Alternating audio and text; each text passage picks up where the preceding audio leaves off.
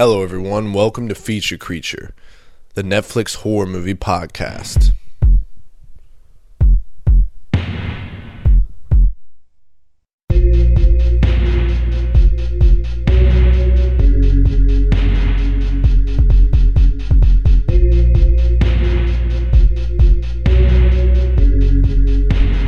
Hey everyone, this is Michael Harmon. I'm a graduate student in digital media studies at Sam Houston State University, and you are listening to Feature Creature, where I'll be talking about a different horror movie on Netflix each week that I'll watch through blood, guts, and all.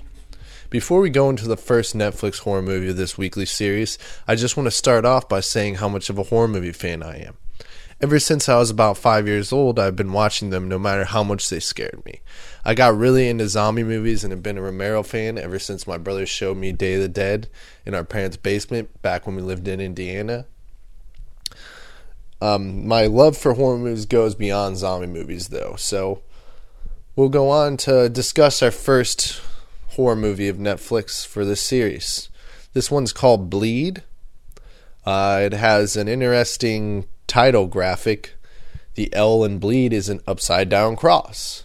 So I guess that is original. Not really, but let's move on. So, how the movie starts. It begins in an empty town, 1979 in December. We see two guys talking while a creepy, ominous little girl says some creepy, ominous things about her quote-unquote friend, and the one man notices a moon-shaped mark on her hand. She steals some candy, so the older gentleman tells the other one to go get her. Then we flash forward to the present of a pregnant woman named Sarah driving and getting into car problems. A police officer with a thick southern accent helps her out and notices that she has, gasp, the same kind of crescent moon-shaped mark on her neck that the little girl from earlier had on her hand. He warns her about how there are creepy people in the town and she shouldn't really go around talking to people. So, then we go on to Sarah drives home to her husband Matt, who is definitely not charismatic about anything.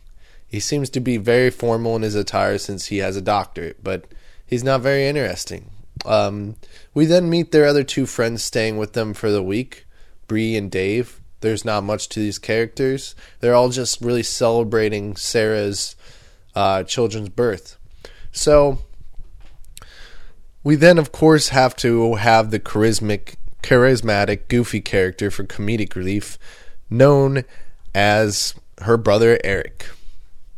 Eric lives in a van, and of course has no job because why would you be living in a van otherwise?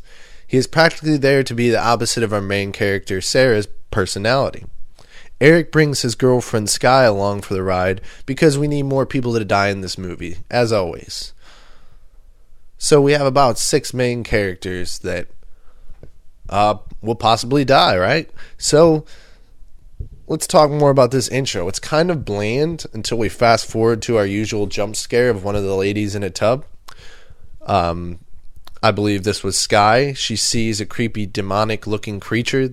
This was actually quite impressive effects-wise, but it looks kind of like The Exorcist, a complete ripoff of the eyes and the face, everything just looks just straight from The Exorcist.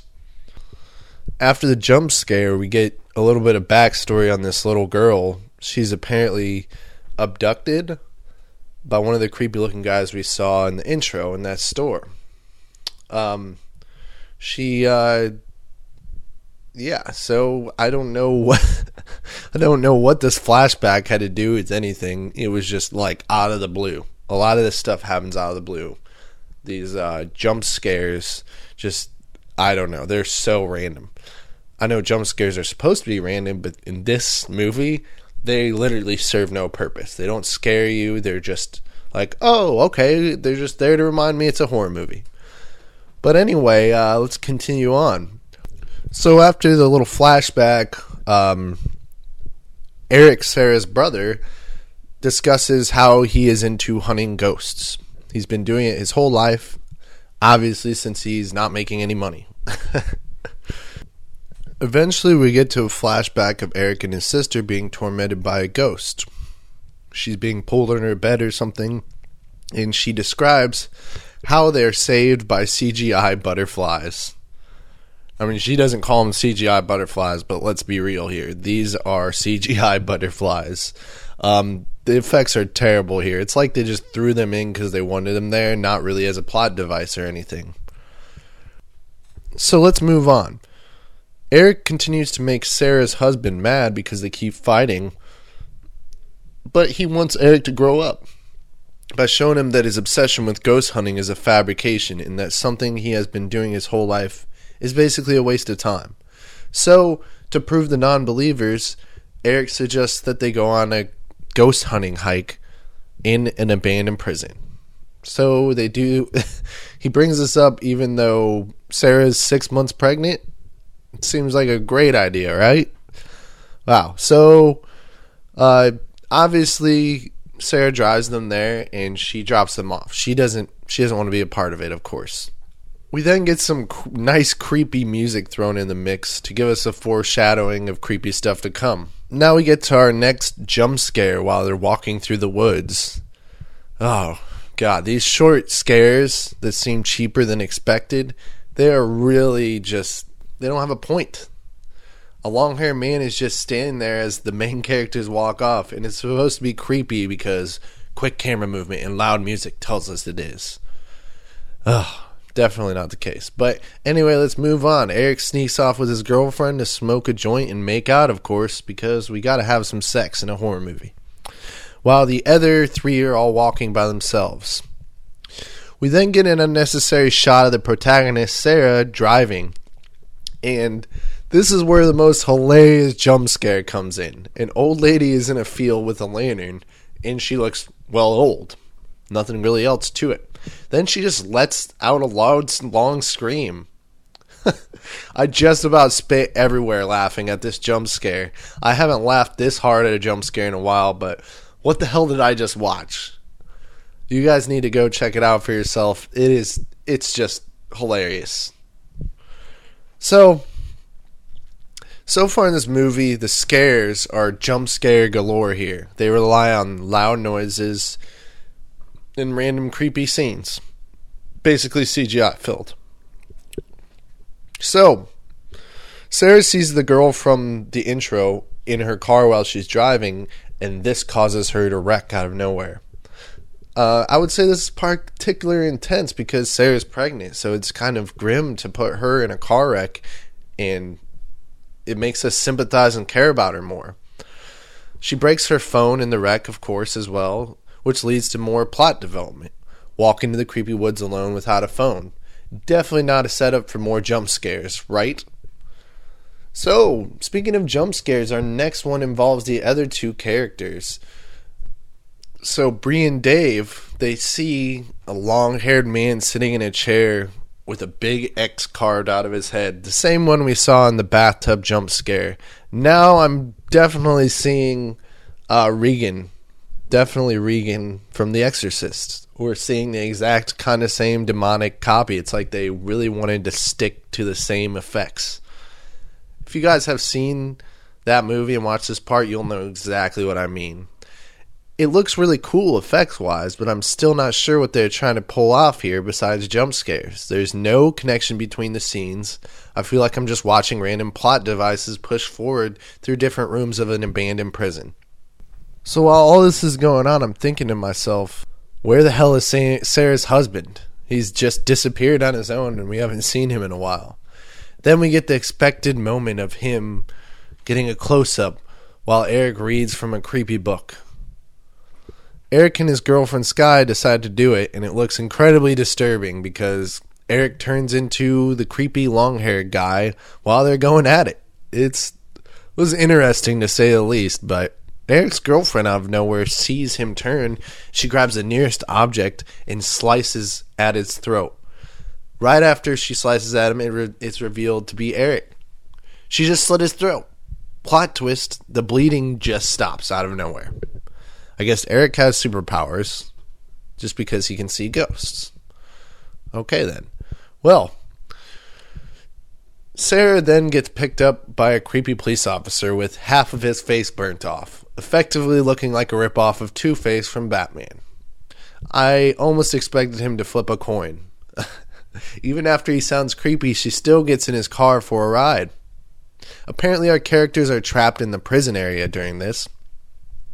Eric believes they were meant to be there just because he is receiving a large signal through his device. So he goes back into the prison alone. Smart decision, Eric. I'm glad you're here, making the best decisions of the crew. So, going back to the creepy officer talking to Sarah, he discusses a fire that happened to a bad man. Probably the one we are seeing all the time. She gets him to pull over, and she runs off. Somehow, a pregnant woman is able to run away from a police officer. He doesn't even chase after her. He just kind of is like, wait.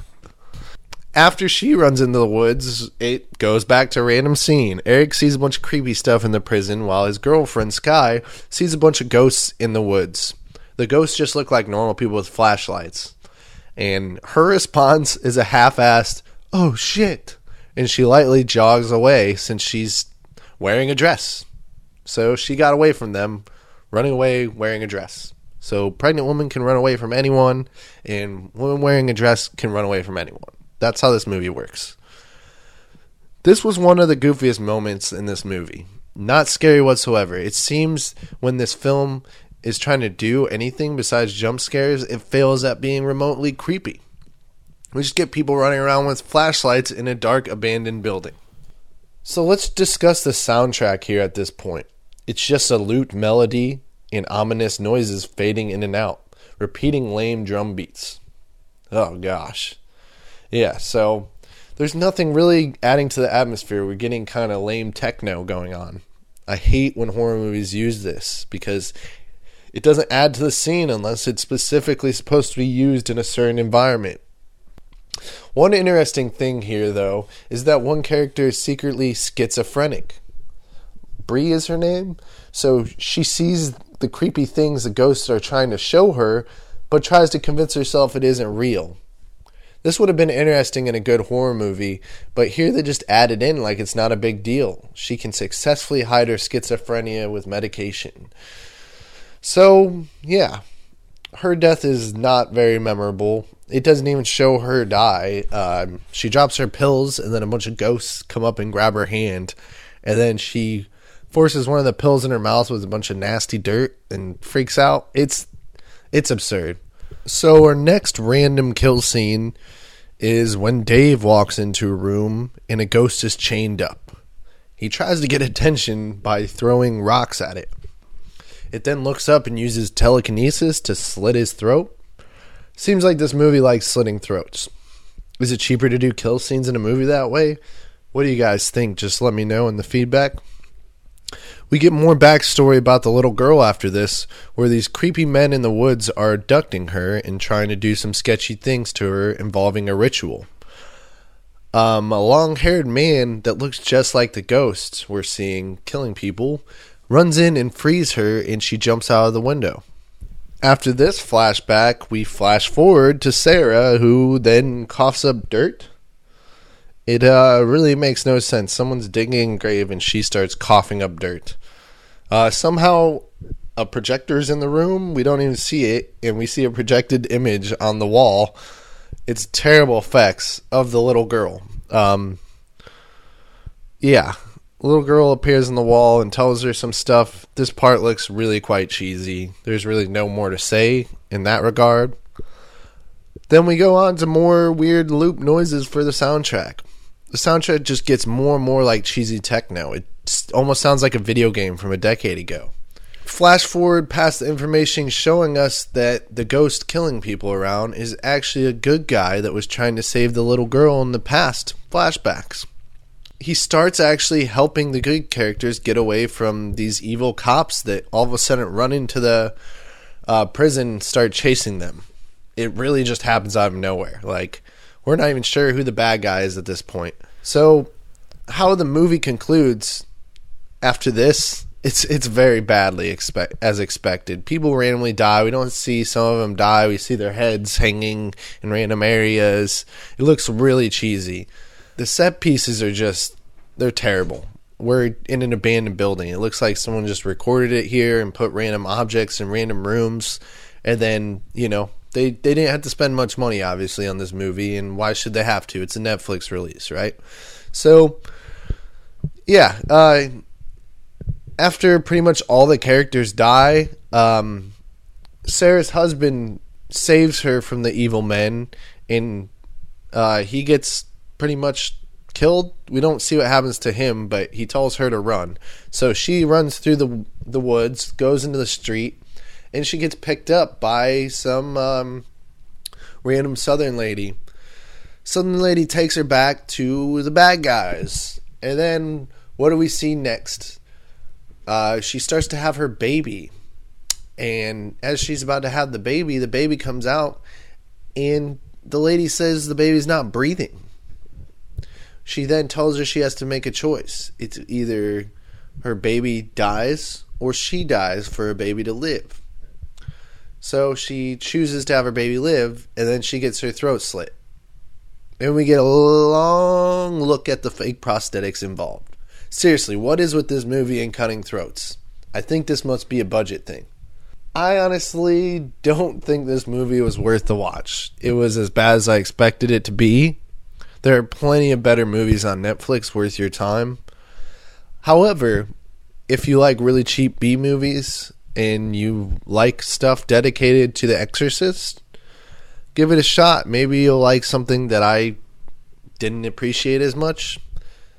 Let me know what you think of this movie if you saw it yourself.